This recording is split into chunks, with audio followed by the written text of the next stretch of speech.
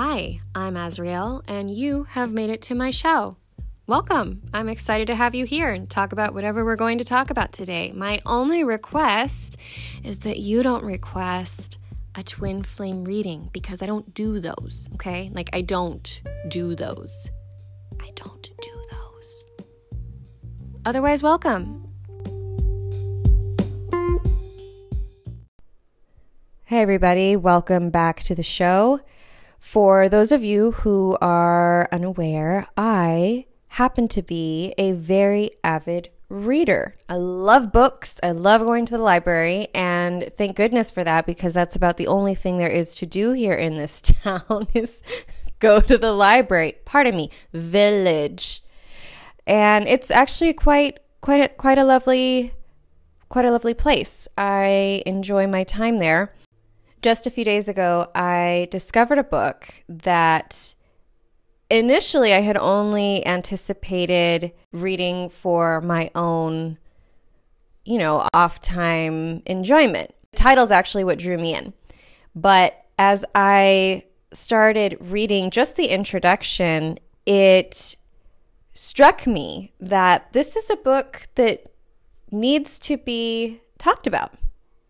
So I've decided that's what I'm going to do here, right now, and in many more segments to come. So the book is called The Encyclopedia of Superstitions, and it is written by Richard Webster. Now, being that I am one super curious individual, after the first 2 pages, I put the book down and flipped it to the back cover. And I was like, okay, who is this guy? Who's this guy writing this book? Because I already, just at the introduction, am so into what he is saying. And what I learned just from the back cover was that he has written well over 30 books on metaphysics and has taught classes all around the world on the subject. And so naturally, after finding this out, I ran a Google search on Mr. Richard Webster. And I can tell you, you want to learn more about this gentleman. I highly encourage you to take a stroll through Google and learn more about this individual and see if any of his books might tickle your fancy a bit. But this book is one of many that I know I'm going to read. And starting off, I wanted to share a little bit of what it's about. So, obviously, in the title, The Encyclopedia of Superstitions. So, what made this a segment idea to me isn't only to learn about all of the cool superstitions that are out there, right? From land to land. But it got me thinking about my upbringing. I was raised SDA, for those of you who don't know, that's Seventh-day Adventist. And very, very firm belief in all you need is a relationship with God, which I do. I maintain that. That's really all any of us needs is this one-on-one, awesome communication and relationship with our Creator, whomever that may be to you. Could be a man, could be a woman, could just be the universe, whatever it is. It's taught in that religion that is all you need. So because of this, things like superstitions, the word actually, let me back up, the word itself, superstition, was so silly to me growing up. And actually, I want to say even until I started reading the introduction of this book was just a word that described silly people who had no knowledge or base of faith. We'll say it like that. And that was all stemmed from my upbringing in the SDA church. All you need is God. Why do you need these superstitions, right? So it all cycled around to me in just an instant. It was super fast that I had the connection between superstitions and religion. And then it branched out farther into metaphysics, because everything that I've learned from, say, Catherine Ponder, Napoleon Hill, Earl Nightingale, Florence Scovel Shinn, love her. All of her work. I love her work especially. They all talked roughly about the same things, which is, and I think, who was it? I believe it was Florence Scovel Shinn who really, it was Florence Scovel Shinn who really stood out. Her words in this flash of a second that came through my memory bank, where she told a story about these two gentlemen who were business partners, and they had invested, after being in her program for so long. She was a metaphysician, and she taught basically all of the different laws of the universe, law of attraction being one of them. And in their practice, their business flourished. But then along the way, they kind of had a wavering faith and in themselves, in the practice, and what they were doing, and God, essentially.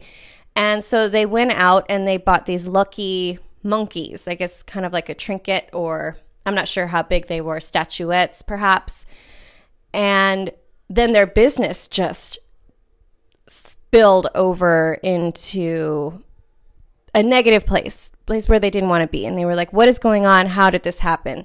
So they went to her, Florence Scovel Shinn, and they told her the situation, what was going on. And she said, oh, you've been putting all of your faith in these ornaments, in these statuettes, these lucky monkeys.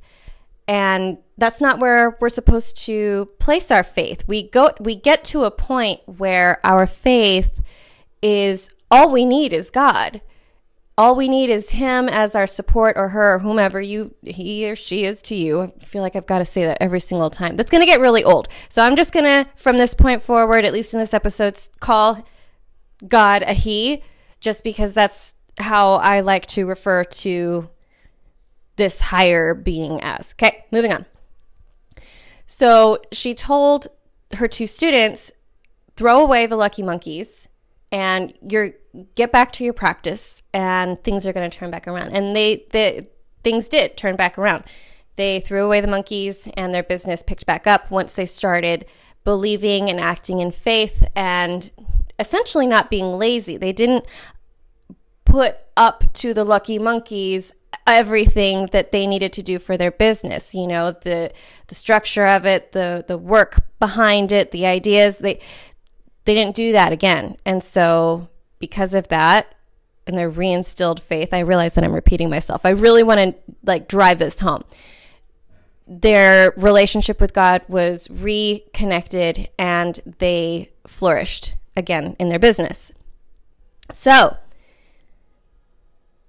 that, like I said, in this fraction of a second, all started connecting together. And in my mind, I went, oh my gosh, how have I gone my entire life? I'm 35 this year. How have I gone my entire life with this prejudice against this word, or with this idea, this wildly, it's kind of mean, actually, kind of a mean idea of people in general who hold superstitions. And it was completely unintentional. And now I feel like I've got a lot of work to do in trying to clear, not necessarily bad karma, but just clear those thoughts, because they're just, they don't serve anybody, and least of all me. So going to clear off all of that negative stigma.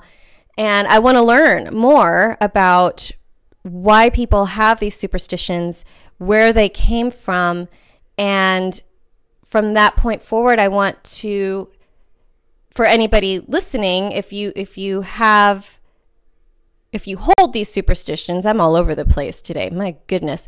If you hold these same superstitions, I would like to illuminate pathways for you to elevate yourselves to a point where you no longer need to use this talisman, or need to take this sort of action, such as, throwing salt over your shoulder, or planting rosemary by your front door, or any of these things that we do. Now, one of the most widely spread superstitions, I never considered it to be a superstition. I always just thought that's just what you do. It's just being polite. Is saying bless you or gesundheit after somebody sneezes. Apparently, that is a superstition. And guess where you can read about it? In this book, Encyclopedia of Superstitions by Richard Webster. Not sponsored, by the way. I'm just really excited about this man. So I want to read something real quick. This was in, let me get my book out. Of course, why would I be prepared? Why would I be prepared for my own show? So skimming over this, just the first page of the introduction, okay? Dr. Samuel Johnson, Sir Winston Churchill. There's a Vanderbilt as well. I'm not seeing it right now, but these were men, just in this first page, notable men, very wealthy, powerful, brilliant individuals who were massively superstitious. Who knew? Niels Bohr, physicist, superstitious. To the point where is it? I have to just read it. Niels Bohr, famous physicist, haha, look at me, remembering things, had a horseshoe hanging above his office door. Surely you don't believe that will make any difference to your luck, a colleague asked. No, agreed Niles, but I hear it works even for those who don't believe. Now where's the dog chasing his tail around in a circle over and over and over and over and over again? And with that, I mean, just come out and say it, Niles. Just come out and say it. You're a believer. And that's fine. Everybody has their thing. It was Alfred Vanderbilt, slept in a bed that had all four legs like placed in dishes of salt. And this was to protect him from the evil spirits whilst he slept. I've never even heard of that before. Another thing that I found interesting just within the first few pages of this book is Mr. Webster's explanation of why people as a whole are superstitious. And it doesn't even have to do with nationality or upbringing. According to, Richard, can we just call him Richard? Can we be cool like that? We're going to be cool like that. So according to Richard, people who have solid, structured occupations are very seldom found to have any sort of superstition, at least outside of the polite ones like, achoo, bless you, gesundheit, right? However, the individuals who are more inclined to take up a superstition or act upon a superstition are people in the fields of sports, acting, music, any of the professions that rely a great deal on talent, because those occupations are very frequently here today, gone tomorrow. It can happen in the blink of an eye. You have this fantastic career and then you get injured and it's all over, or you have a flop of a movie and nobody can look at you the same way again, or any number of things that go wrong. And so in these circumstances, people with these types of occupations tend to be the more superstitious. I am extremely excited about diving into this book more and being able to share with you what these superstitions are and how they have trickled down, how they have most certainly adapted to modern day living. I think it'd be fun to have a read through of this book together. And not that I'm trying to be Oprah or anything. I'm not trying to start a book club, but this definitely has a lot of tremendous information in it. If you read ahead and you want to hear a specific superstition, say this is one that you choose and it's kind of obscure, you just want to make sure that I talk about it and touch on how you can migrate forward in a positive way, away from the superstition, please write into me, info@azrielseer.com, or you can DM me on any of my social media platforms at Azriel Seer for absolutely all of them. Get geared up. Next week, I have another special guest on the show, straight from the land of Down Under. What? Yes. So excited. Until then, be good to yourselves, be good to each other. Don't let that black cat cross your path, at least until we've read that section of the book and you find out what's really behind this whole black cat freakazoid out thing. Namaste.